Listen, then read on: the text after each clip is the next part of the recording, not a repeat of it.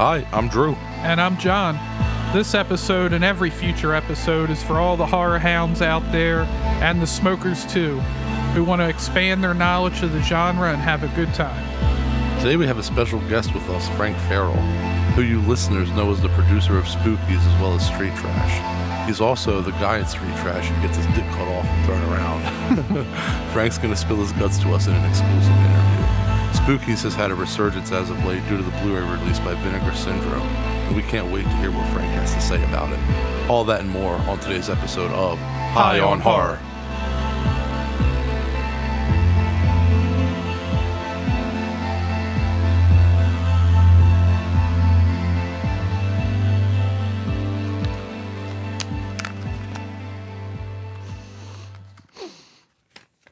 Oh, you got that rainbow belch, John, huh? Yeah, today we're gonna smoke rainbow belts. It's a hybrid, and it's mostly meant to relax you, and it kind of tastes like berries.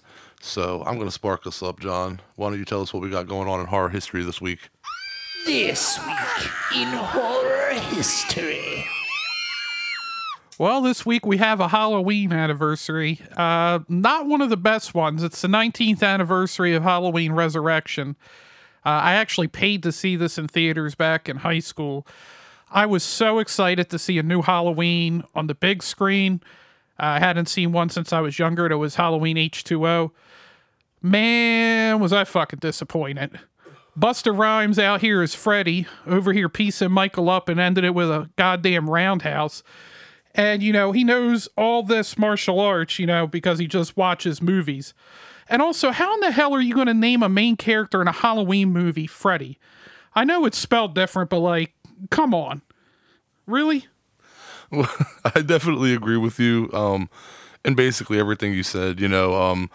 I've come to love Halloween Resurrection. I love all the Halloween films for one reason or another, or one way or another. The good ones and the bad ones are both embraced by me at this point. I find them all enjoyable to an extent. Even though I'm forgiving of the bad sequels, you can clearly see that the series has about 3 really good films. For me, the original, Halloween H2O, and 2018. 2018 replaced Halloween 2 for my top 3. Anyway, I do enjoy Resurrection. It is clearly a step down from the better films in the series, but it is fun, and you do get to see Michael Myers fuck people up. I don't mind the mask in that film either. How do you feel about the mask?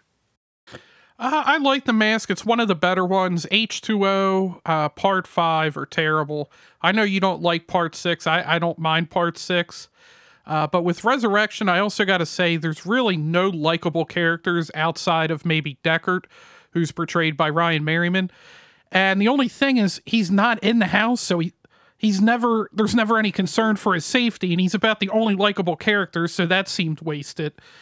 The 2 positives that I can take from the film, the opening is incredible with the one mental patient. It's just reading off Michael's kill list, and he's talking about other serial killers. And the other one is it's really ahead of its time in terms of using live streaming as a premise for the movie. I mean, live streaming wasn't even really a thing in the early 2000s, or, honestly, for about another decade, it wasn't even a thing. And all the warts that this movie has, it's still better than any Halloween movie that Rob Zombie put out. Well, you know what? Here's the thing, dude. Yes, the movie sucks, but here's my point. Michael never fucking went to space. I'd rather see Michael get his ass kicked by a rapper than see him fucking go to space. Thank God the Halloween series somehow avoided space. I mean, there are some terrible films in it, but the whole series as a whole avoided space and that whole cliche. I mean, Leprechaun did it, Hellraiser did it, Jason did it, so Halloween never quite jumped the shark with that one. But, fun fact though, Rick Rosenthal, who directed Resurrection, also directed Halloween 2. And up until David Gordon Green, who did Halloween 2018, Halloween Kills, and Halloween Ends, Rick was the only person to direct more than one Halloween film in the series, unless you count the directing John Carpenter did on Halloween 2. Carpenter kind of did like a film and a half in the series. Going back to touch on talking about Michael not going to space, to defend Jason X, it has a more memorable kill than any of the ones from Halloween Resurrection. I can agree with that, but when I look at Michael in Resurrection, that's Michael Myers. When I look at that fucking metal mask and shit, that's not Jason. You don't like the fact he looks like the old logo from the Anaheim Mighty Ducks? No, I mean, I know Kane Hodder loves that mask, and I know, it's a lot of people like that look, and that's cool. I think the movie's fun as a whole to enjoy, but if I'm watching it to actually watch a good movie and criticize it, I have nothing but things I can pick out about it, like pick apart with it, like it's enjoyable because it's bad. If I were actually reviewing it, it would not get a good review. That's fair. Yeah. You got me on that one. I would take Halloween Resurrection definitely over Jason X anytime. And with that said, let's move on to our Puff Puff Ass.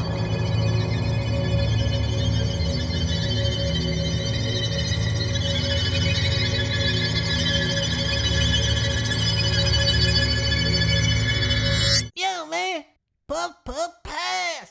All right, our first question comes from Joe in Wilmington, Delaware. Hey, what's up, Joe? It's pretty cool having a Delaware guy write in. I'm from Newcastle. Okay, Joe wants to know, I know you guys primarily focus on horror films, but what are some of your favorite horror novels? Great question, Joe. I read a lot. Horror books can vary so much. You have H.P. Lovecraft, who hardly goes into specific detail, and you have Stephen King, who goes into almost too much detail. Some of his books are so detail-oriented that it can be a bit boring, but Stephen King is king as far as I'm concerned. My favorite novel by him is It, and Christine is a close second, but besides him, I'm a huge Clive Barker fan. His Books of Blood series is fantastic. The short story Dread, to this day, is my favorite short story. I remember when I first read it, that I made my sister and my wife read it immediately. That was one of the most, if not the most, well-crafted short stories I have ever read. And the ending is so profound. Also, I'm a big fan of Joe Hill. Horns is probably my favorite book of all time, honestly. That book is amazing. And I actually just finished The Amityville Horror by Jay Anson, and it scared the shit out of me. It was more the wording than the content. The simplicity of how it's worded, that's what crept under my skin. I highly recommend it. John, what's your thoughts? Here, first I'll pass you that. I haven't read too many horror novels. I've read some Edgar Allan Poe stuff, which I was a fan of. I've read maybe half of it. I read the Freddy vs. Jason novelization, and I mean, it was pretty much just a movie with more of Freddy's backstory, if I'm remembering that correctly. But not necessarily books. I have read the Child's Play comic books back when I was at middle school. But other than that, yeah, I would have to defer to you on books. My attention span is way too short. Well, it's funny you said that you read for the Freddy vs. Jason novelization because I read the Alien vs. Predator novelization, and it was basically the movie in a book with a lot of a few details added in that weren't really necessary, and I'm kind of glad they kept them out of the movie. Yeah, it feels like a lot of those film ones, from what I've seen, are just pretty much cash grabs. They just get somebody to transcribe the movie into a book. Yeah, the most recent example of this is Godzilla vs. Kong. I do not know the author off the top of my head, nor do I plan to read the book, but I just see a lot of people online, saying how, there's scenes added in and the mythology's changed and stuff like that, or there's things added, and I'm just not a fan of that stuff. I don't find that canon at all. Yeah, so we'll move on here to our second question from James from Mount Vernon, Maine. He wants to know if we've visited any iconic horror landmarks or any filming locations. Myself, I've been to the Stanley Hotel, which was the filming location of Stephen King's miniseries, The Shining. The tour, I highly recommend the tour there. It's well worth the admission, and there's some good stories about King staying there, because he actually stayed at the hotel on chance because him and his wife were supposed to go up to another hotel, but the snowstorm was so bad that they just stopped at the first hotel. And actually, from what they said, his novel helped save the hotel because they were planning to bulldoze it and turn it into condos. But because of his book, they were able to get National Historic Landmark status. And I've also been to the Colonial Theater, which is located in Phoenixville, Pennsylvania. was the shooting location of the original The Blob from 1955. I actually went there to go see, if anybody's familiar with Angry Video Game Nerd, when he was premiering his movie. He did an event there. He's big into horror as well. He was doing an event to promote the trailer for his movie. That's off the top of my head. That's the only two places I can think of. Have you been anywhere, Drew? I have not, unfortunately. I've lived a very boring life. I went to Vegas in like 2005, and that's about my extent of traveling expertise. It's something that I do plan to do, though. Even for this podcast, we're discussing going to filming locations and doing episodes. So hopefully someday, I think that's amazing that, you got to go to the Stanley Hotel and to the, the theater that the Blob was at. That's awesome, dude. Hopefully I can do something like that one day. All of you listeners out there, if you have any questions for us, reach out via Instagram or Facebook or email. Now it's time to get into our discussion/review of Spookies. Spookies debuted in France 35 years ago, but it didn't make its debut in the US until 2 years later in 1988. Spookies involves a group of young people and some random old head that is with them for some reason who get into big trouble when they decide to explore a ramshackle mansion. They believe that the place is empty, but soon they discover they're wrong.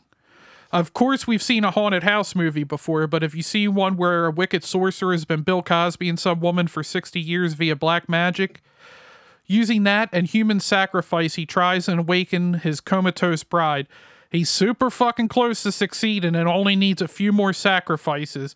Of course, these morons show up at just the right time. He sends out his zombies to welcome them and bring them back.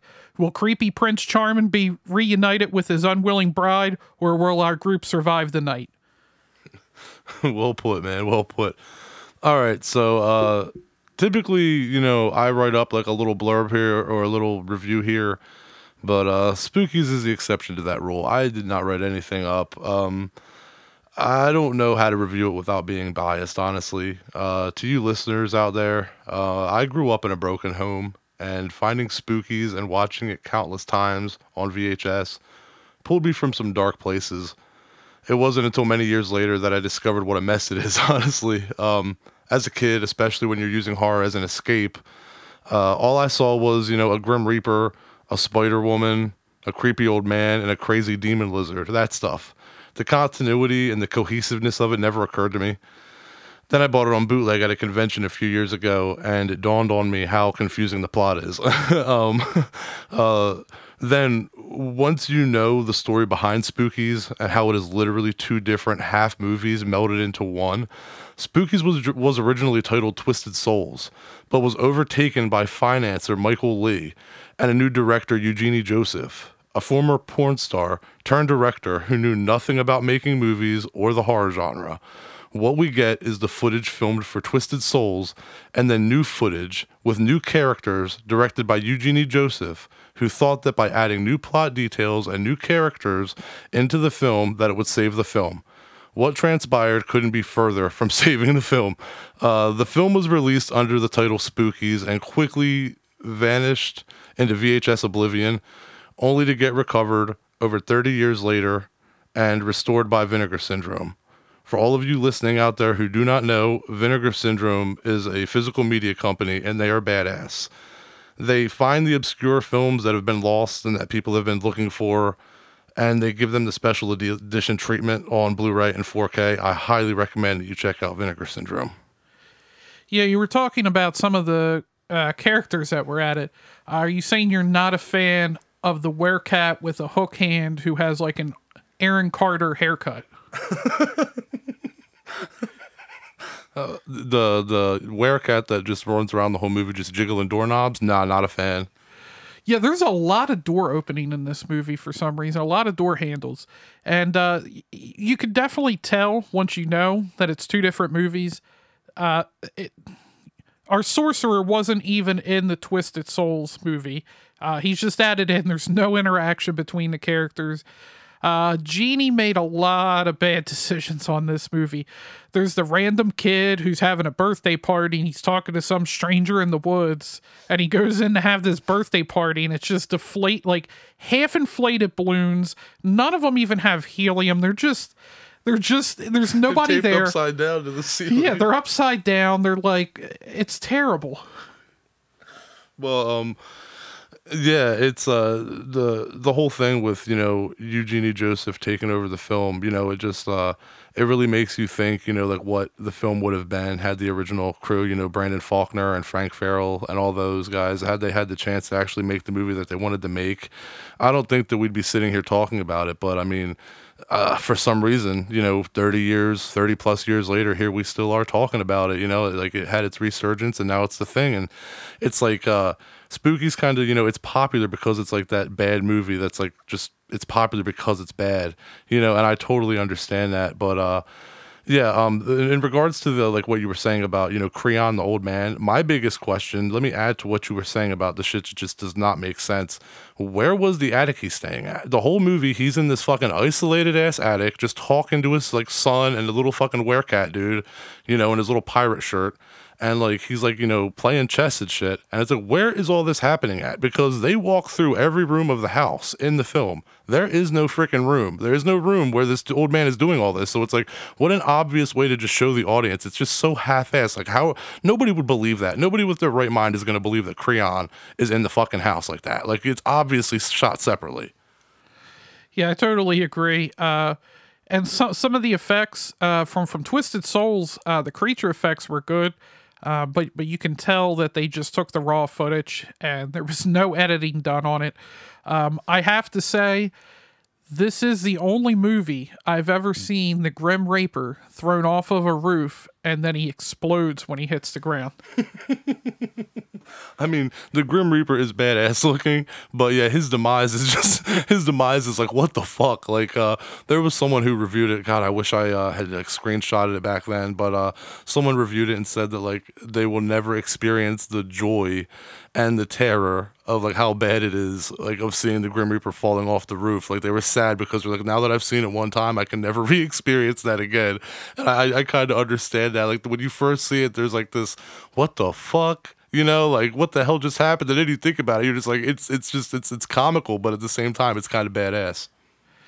Yeah, one of the other demons, the Spider Lady, it's really a shame that we didn't get to see, as they mentioned on the documentary, there was more forms of her transforming in between of what we get as the final product. And it's just a shame that we didn't get that in the movie. Yeah, I agree. And, the thing is, like, those guys worked so hard and they were just given such shitty conditions. And, Michael Lee, the Vipco owner, he was just on them. And I'm not trying to bad talk Michael Lee. I don't know him personally, but for you, listeners listening, if you have the Blu-ray or are thinking about getting it, I highly recommend that you get it. The documentary, The Unmaking of Spookies, just really tells you everything that you need to know. Me and John really couldn't say it any better than what you're going to hear there. And they were just the crew was just, they had a chance, but they were just getting pushed on, and the back of their necks just getting breathed on the whole time, and things, constant tension on set, and things just fell apart, and it's a shame. And what transpired is a movie that a lot of them are not proud of, and that's really a shame because those guys were a good team, and they put a lot of work into this. So I'm really looking forward into hearing what Frank's going to say with us. I'm interested to hear what Frank's going to say. Yeah, and one last thing to add that we didn't get to is the Ouija board that they use in the movie. It's their own design, and I believe it was in the documentary. They mentioned that they did that because they didn't want to get in trouble for using the actual Ouija copyright board. issue. Yeah, it was. They changed it up so they wouldn't get hit with a copyright lawsuit. Yeah, and with that, I think we'll move on to Burn and Learn. Oh. Burn and learn. Okay, real quick, for those of you who watch Spookies or who are going to watch Spookies, go to the part towards the end. I wish I had a timestamp for you. I do not. Go to the part towards the end where, you see the witch. You'll see the effects guy, off to the side, holding the witch up, making her move. You got to check that out. All right. Michael Lee, owner of Vipco, the VHS company, wanted to make a haunted house movie with a PG rating. He reached out to director Brendan Faulkner and Frank Farel and crew to make it for him. That's how Twisted Souls got started. Michael Lee also said he specifically did not want zombies in the film, but once Genie took over the film, he was okay with not only zombies, but apparently terrible looking zombies. Michael Lee also wanted to originally title the film Bowel Eruptor. The entire film, both Twisted Souls footage and the Spookies footage, was filmed at the John Jay Estate. He was the first Supreme Court Justice of the United States.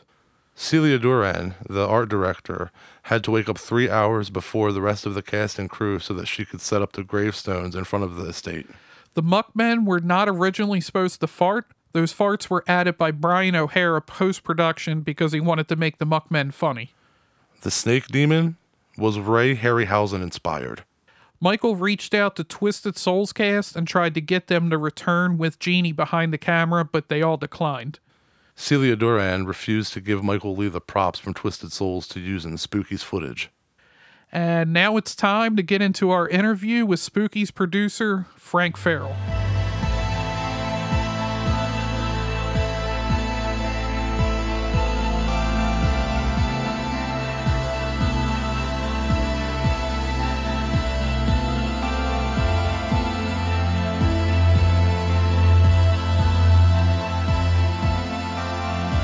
You may or may not have heard of Spookies, but we all know Street Trash.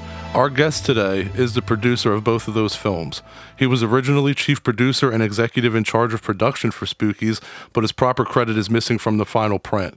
He played the Seltzer zombie, the zombie getting sprayed by seltzer water in George Romero's Dawn of the Dead, and he gets his dick cut off in Street Trash. Welcome, Frank. Thank you for being on High on Horror. Thank you very much for having me on. I appreciate it.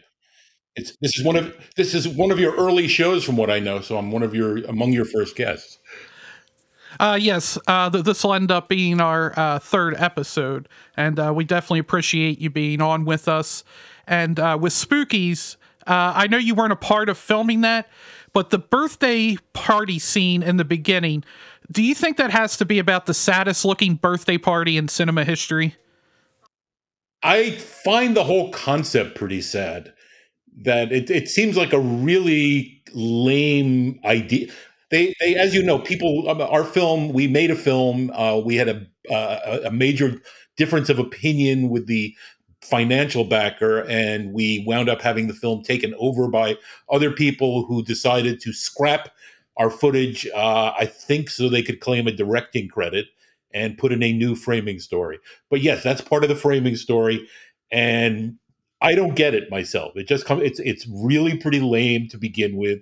It's done in a way that nobody in those scenes behaves like any human being that you may have actually seen anywhere. The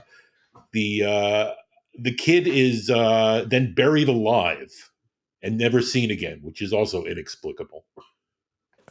Was there anything that the other film crew filmed that you actually enjoy from Spookies? I would have to say only on the level of being so bad that it's funny. There's a lot of stuff that I find like for me, the low point of the entire movie is where the woman, the bride of Creon, is running at the end, and zombies are chasing her, and a zombie pops up and says, "Mama," and once again, what can I say?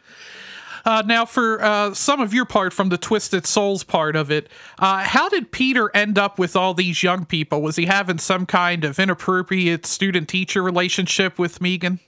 Oh, you mean why do we have this older character? That was the idea, that we had these younger people. First of all, none of them are teenagers. Don't for a second think they're teenagers. They're all in their 20s. The word teenagers is nowhere in the script or in the movie. So, but that's just, it's such an established convention that almost every review says teenagers. So I don't know how much I can do about that. But the reason they're together is we had assumed that they were sort of a couple that was maybe 20 years apart, And that was the whole tension that was supposed to be going on, was that this older guy was being made to feel very uncomfortable with these younger people who were also uncomfortable. And you see some of that in the film as it is, but at the same time, it was more stated so that people wouldn't be asking questions like the one you just asked. You'd have some idea of why this was going on.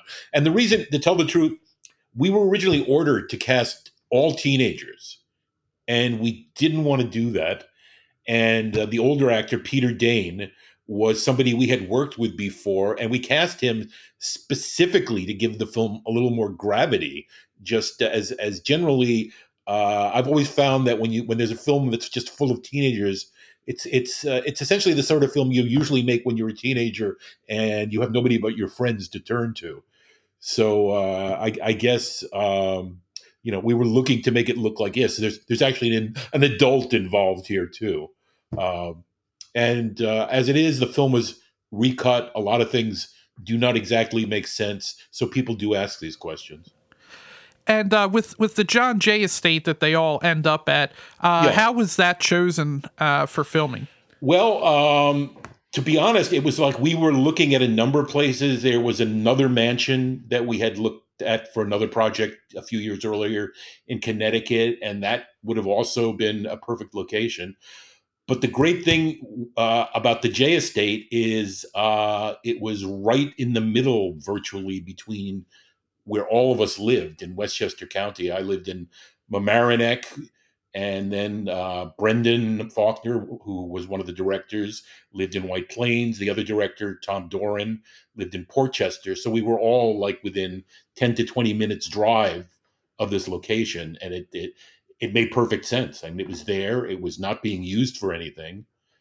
The owner wanted to tear the place down and turn the property into condos. Yeah, I was going to say it's really crazy that he was the first Supreme Court Justice of the United States, and they would want to tear that down. And I was going to ask if they were really charging a lot, but it sounds like he was just really happy for any kind of income he could get from it. We got it for a very good price. I mean, like ridiculously low considering how much movie locations can sometimes go for. And we had the entire estate, not just the mansion, meaning there was the mansion, but there was also a big carriage house, and that's where we had our makeup. We had a machine shop. We had a kitchen that fed the crew. We had a lot of room for production, so it really was quite a bargain in that sense. But at the same time, what was going on was the owner was looking to sell the property or get build condos there. And the city and the state said, well, this is of historical importance, and they did everything they could to block that. In fact, when we wanted to shoot, they attempted to really we had to go to a couple of sessions of the town council to get permission to go ahead with the project, because they were worried about what we might do to the house. And ultimately, what happened, ironically, is that the house was declared a national landmark. And that only happened, I think, because of the attention that was drawn to it around that time and afterwards, after we shot the movie there. Was there a lot of pushback from the town, or was it just a small group that had a problem with the movie being filmed? It was what you'd expect. It was like suspicious, and who are these people? Who are these outsiders? What do they think they're going to do? Plus, if you're making a movie, it can be a $5 movie and people immediately think Hollywood and that you've got all this money and that you'll have no respect for them. And with the production, the best part, I think, came out is a lot of the demon designs. Did you have a personal favorite demon design? My favorite of the monsters and my favorite monster scene, especially as the current version stands, which was not our original edit, would be the Spider Woman. That was probably in our original cut of the movie. That scene was maybe twice as long, maybe a little more. It had a lot more effects shots in it. It was a much more, I think, satisfying scene. And for me, that worked as a scene. And as I said, and I thought the makeup design, the monster design, was creative and original. And if I remember correctly from the documentary, The Unmaking of Spookies, there was more there was more than what we saw with the Spider Lady. There was like 4 or 5 different transformations. There were more than appeared in the final cut of the film, including a full body spider that I was a great thing just to have on the set, and it looked great on film.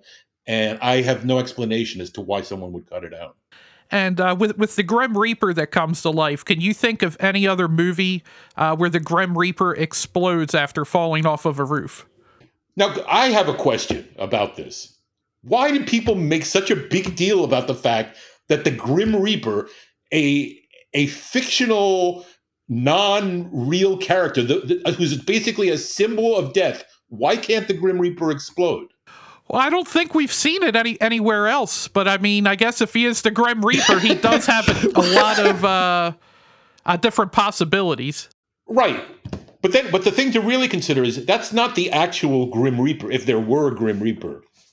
That is a statue of the Grim Reaper that comes to life. So you can't really claim it is the Grim Reaper. That's fair, but I guess you could counter with how many statues actually do explode when falling off a roof. In that manner, I mean, they definitely explode and separate, but maybe not with the sparks. Yeah, I all I can tell you is we needed to. We had the fight up there. We needed to do something with the Grim Reaper. That's what we came up with at the time. In the explosion shot, if you look at it carefully, it's in slow motion, and there's a big piece of jagged metal that shoots out and almost hits the camera. So I guess we got our money's worth. But yeah, it just amuses me that that's something people always ask about. And also with the unmaking of Spookies, you mentioned that everybody got a blanket party, including yourself. Are you able to share any details of what happened with your blanket party? Yeah, nothing exceptional. I mean, do you know what a blanket party really is? I guess if you saw the documentary, you got some idea.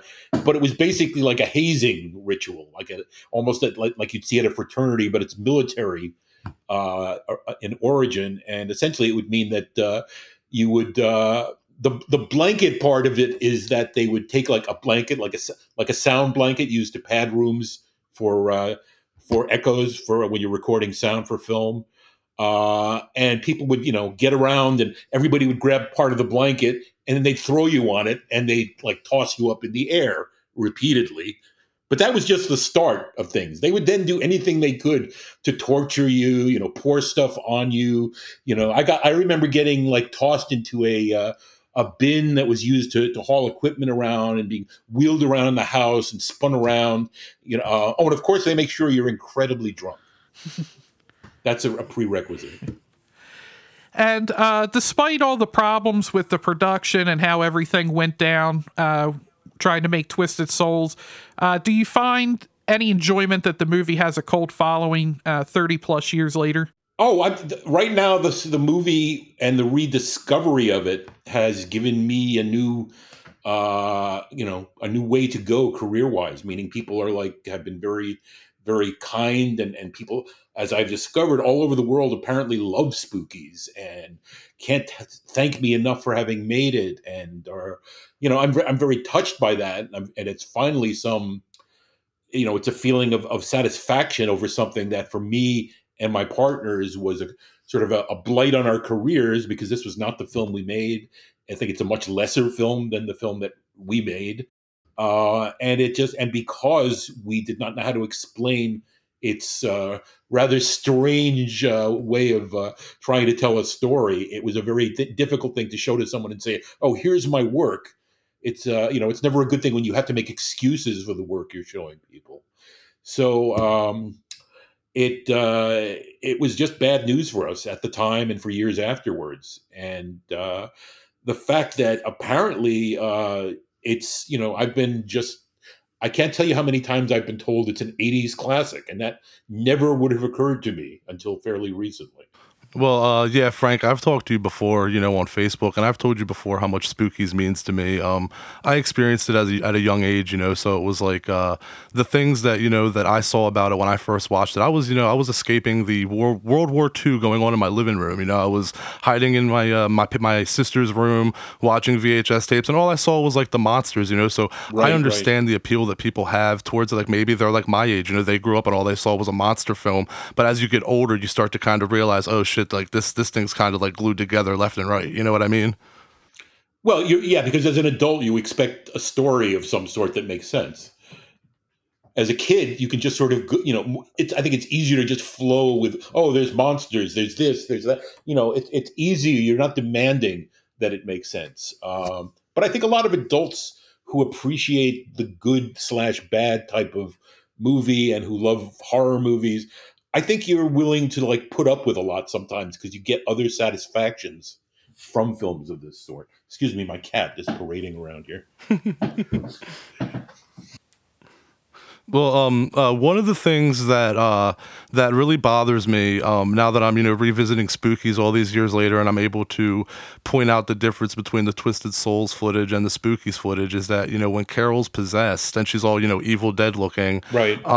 she's like talking, but I guess Eugenie and Michael Lee and those guys they put Creon's voice over hers, so like you can see that she is not saying what Creon is saying. Do Right. you remember like the gist of Carol's dialogue in the original print, like in the original version, like what she was originally supposed to say? I don't. I mean, I've got the script around somewhere. I don't remember the specifics of what she said. Um, it really. I mean, what she was essentially doing was using the Ouija board to evoke each of these demons with the intent of collecting the souls of the people in the house. Right. And yeah, and as you obviously understand, the character Creon was inserted, and then he was the one collecting the souls all of a sudden.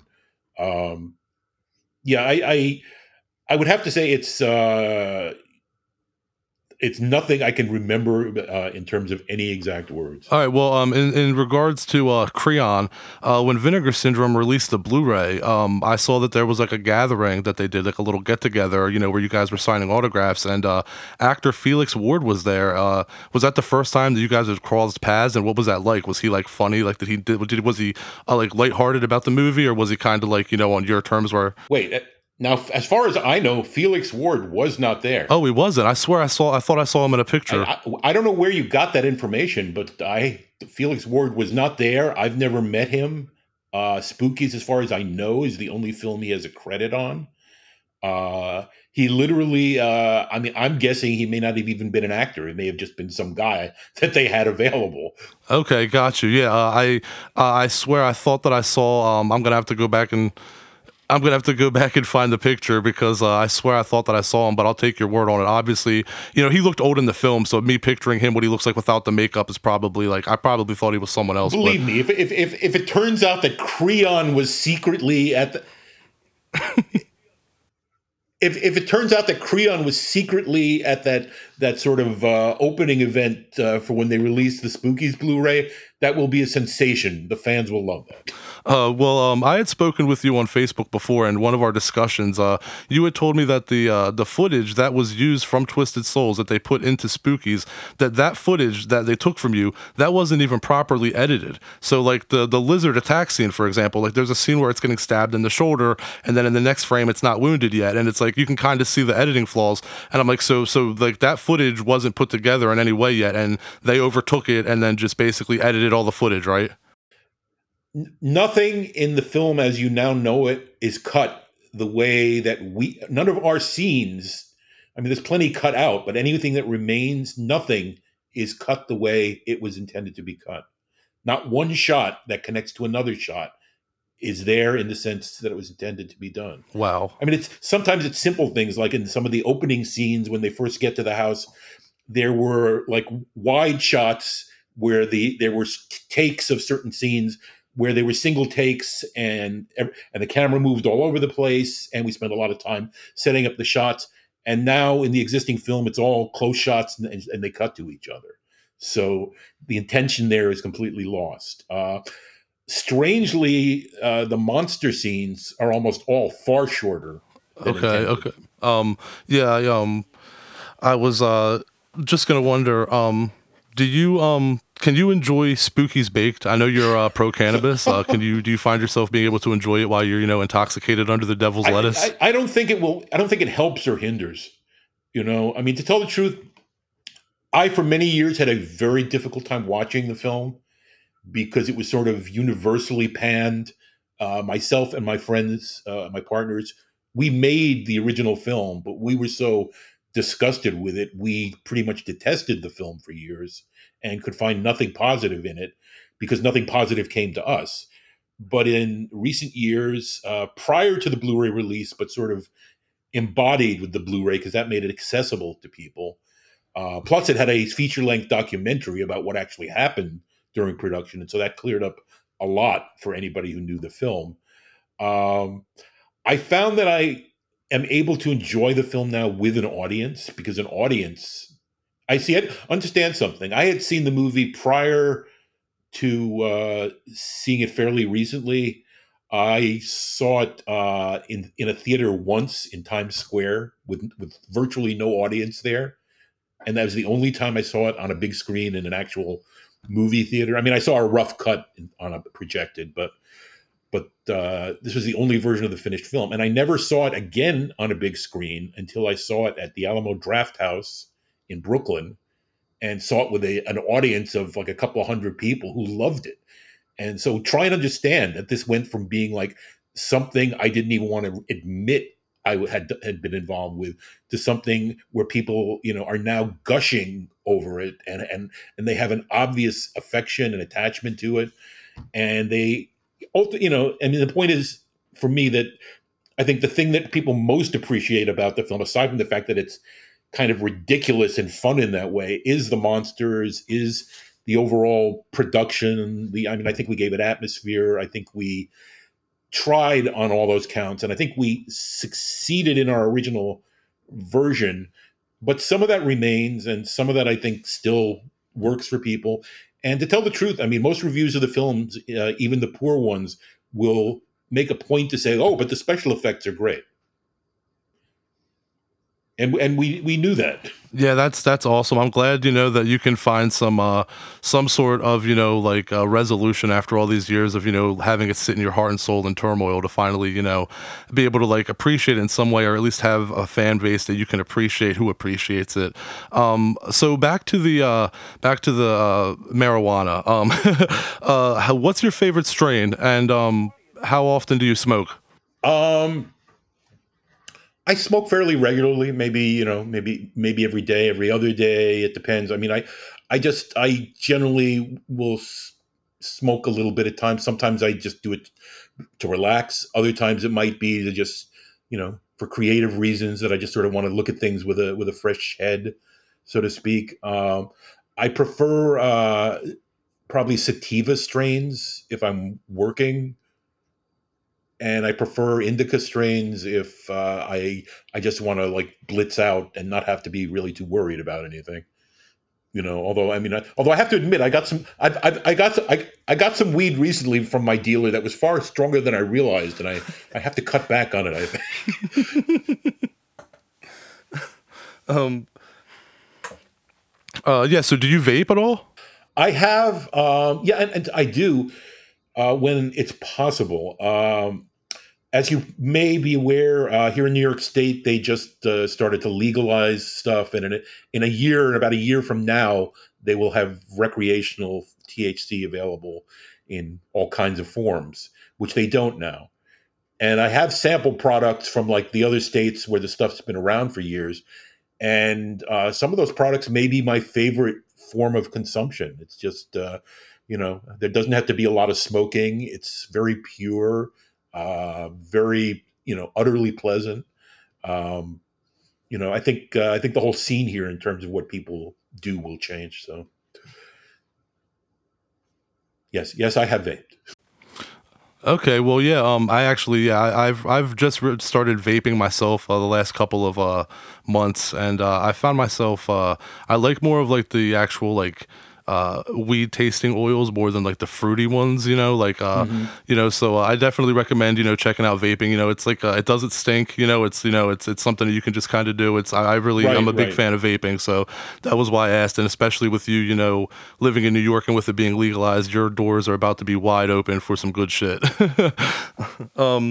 With Spookies and Street Trash on your resume, you have to be a fan of the genre. Yes, I am. Can you name some recent horror films or directors that have stood out to you, like in the recent years, like Hereditary, anything like that that's like stood out to you as a horror fan that's made you like, a big fan in the genre again? I mean, to tell the truth, a lot of the stuff I don't necessarily go after or even like look at stuff that is within mainstream awareness as the stuff that I am most attracted to. I'm more interested in interesting indie films that are sort of just do something different and then satisfy me in some way. I like a lot of horror from overseas, from Asia, from Europe. I guess I would say, I try to be really wide open. I mean, a lot of people, you get to a certain age and it's like, oh, everything now sucks. Not like when I used to make and watch movies back in the 80s or the 90s or whatever it may be. But I'm usually interested. I want to, every time I see a film, I want the director to like blow me away. I want to be amazed. I want to be impressed. I want something a little different. My biggest problem with most modern horror films is simply that everything is sort of postmodern horror. And this may have been true since the 90s, in that almost like I don't know, at least 80% of what's made is referential to previous films, either in terms of genre or just a plot device or, whatever. I mean, it's hard to believe the slasher film, which is, they're all pretty much the same, very basic premise with variations, has gone on, to spawn at this point probably hundreds of thousands of movies. Yeah, I agree. I think that a lot of horror films are just derivative of other horror films. That's one of the things that, especially with slashers, they're all just like so derivative of one another. It's really a hard thing to come up with a fresh idea. I agree with you. I think a lot of indie films are trying to do that, and that's taking the spotlight from Hollywood. While you're getting countless Conjuring sequels, you've got people out there doing the right thing and keeping it real for the people that appreciate the actual art of motion pictures and not just want to cash in on the commercialism of it.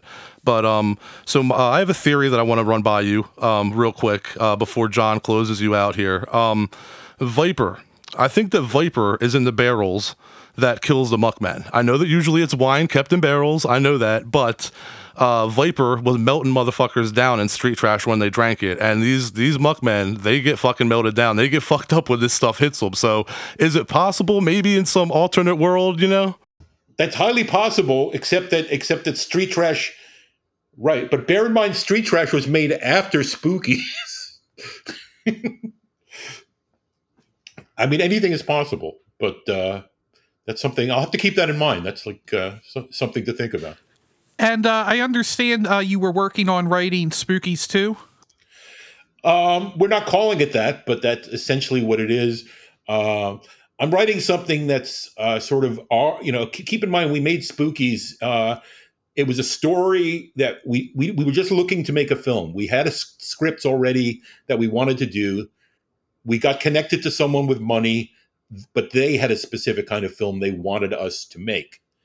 And so we went along with that. We tried to get as much of our own creativity into it as we could, but we still had a very narrow range. I mean, we were told to basically make a ripoff of The Evil Dead. And we had a list of things that it had to include. The monsters were our ideas. I mean, the original designs and concepts and things. We hired most of the cast and crew. We hired the effects people. So, I mean, all that was stuff we had a certain amount of control over. Pardon me. Remind me what the question was. I got slightly on here. Do you remember what you just asked me? Oh, I was just asking. I was just asking about you were currently working on writing a sequel to it. Oh, I'm sorry. Yes, what I was building up to there was simply that. Yes, I'm writing something. My partner and dear friend Tom Doran, who was one of the directors of Spookies, passed away just a few years ago. And we had at that time discussed, because there was a growing awareness and there was an interest in Spookies before the Blu-ray came out. And we thought, well, gee, if we want to do a film now, the easiest thing to raise money for would likely be a sequel to Spookies, just because people have some idea of what it is. So we talked about it, and he wrote like a few pages for an idea that I thought was great. And then we never talked about it again. And that was like 7 or 8 years ago. And so when the Blu-ray on Spookies turned out to be a hit, and that people suddenly had this awareness of the film they never had before, I took that basic story and I'm like halfway through a screenplay right now. But what it is, it's really our answer. It's our response to what Spookies became, or what it is. Meaning it's an attempt to do something ambitious that actually has some qualities of a real movie. Like, I mean, it has, there's attention paid to story. There are themes. There are characters, and I think if I can pull off what I'm trying to do, I think it should be something that makes everybody happy. I think it's far beyond what any Spookies fan might be expecting. Well, yeah, I mean, if it has any kind of coherent story, it would definitely be better than what they did with your guys' version of Twisted Souls. It's got a very complex story. And I understand that 101 Films is doing a Blu-ray release in the UK of Spookies. They just came out with that, not long ago. I think it was back in April. That was the second Blu-ray edition of Spookies that's come out. It's similar to the one released in the USA. It has some different extras, and there's a new commentary track that's on that, and a booklet. So so they gave it a new presentation, and I mean, there are other people who have talked about bringing editions out in other parts of Europe and that sort of thing. So I think the film will continue to get out there and be around. Plus, as I guess maybe that Joe Bob Briggs did us about a month ago, and Spookies was on the last drive-in, and that helped to raise its profile, because a lot of people who watch that show are not necessarily that aware of horror the way some fans are. And where could people find you on social media? And did you have any kind of events coming up? I don't. I'm basically just sort of playing hermit, as I have for the past few months. I'm trying to write the script, and then my next mission will be to get it out there and see what kind of money we can raise. The best place to look for me is on Facebook. I am on Facebook almost all day and night while I'm doing anything else I have to do. And I would say, I love fans. I mostly, when I can, I like to talk to people. I love if people want to communicate with me. That's certainly welcome. As I said before, it was such a thrill to me to finally see the film in front of an audience that was so delighted with it, that it gave me a pleasure that I had never been able to have with the film previously. And so when people tell me that they like the film, or they appreciate it, or they have some personal connection, that means a great deal to me. It's because that's what any filmmaker wants. You want people to be able to see your work and be affected by it, hopefully in some positive way. Well, we definitely appreciate you coming on with us today to talk about Spookies. And hopefully when you get that script done and we get the movie made, we can talk to you again about that. I'd be happy to do that, and I thank you guys for having me on. It was fun, and as I said, I've enjoyed your show. I've seen an episode, and I wish you guys the best of luck with it, with your podcast. Thank you. We truly appreciate it, and we'll talk to you soon. Terrific. All right, excellent.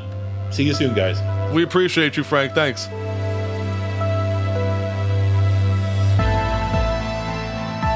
Thanks to all the horror hounds and smokers out there. Thank you for tuning in. Thanks again to Frank Farel for joining us this week. And I have to agree with Frank. I too like indica strains when I'm trying to get blitzed out of my mind and melt into my couch. It's also awesome to know that after all these years, Frank finds some solace in the following Spookies has obtained. And tune in next week where we speak with the director of the Malevolence trilogy, Stephen Mena.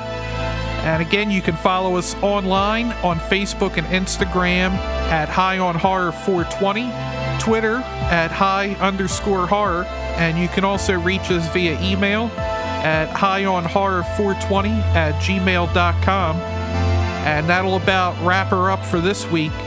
Catch yous later. Bye, guys.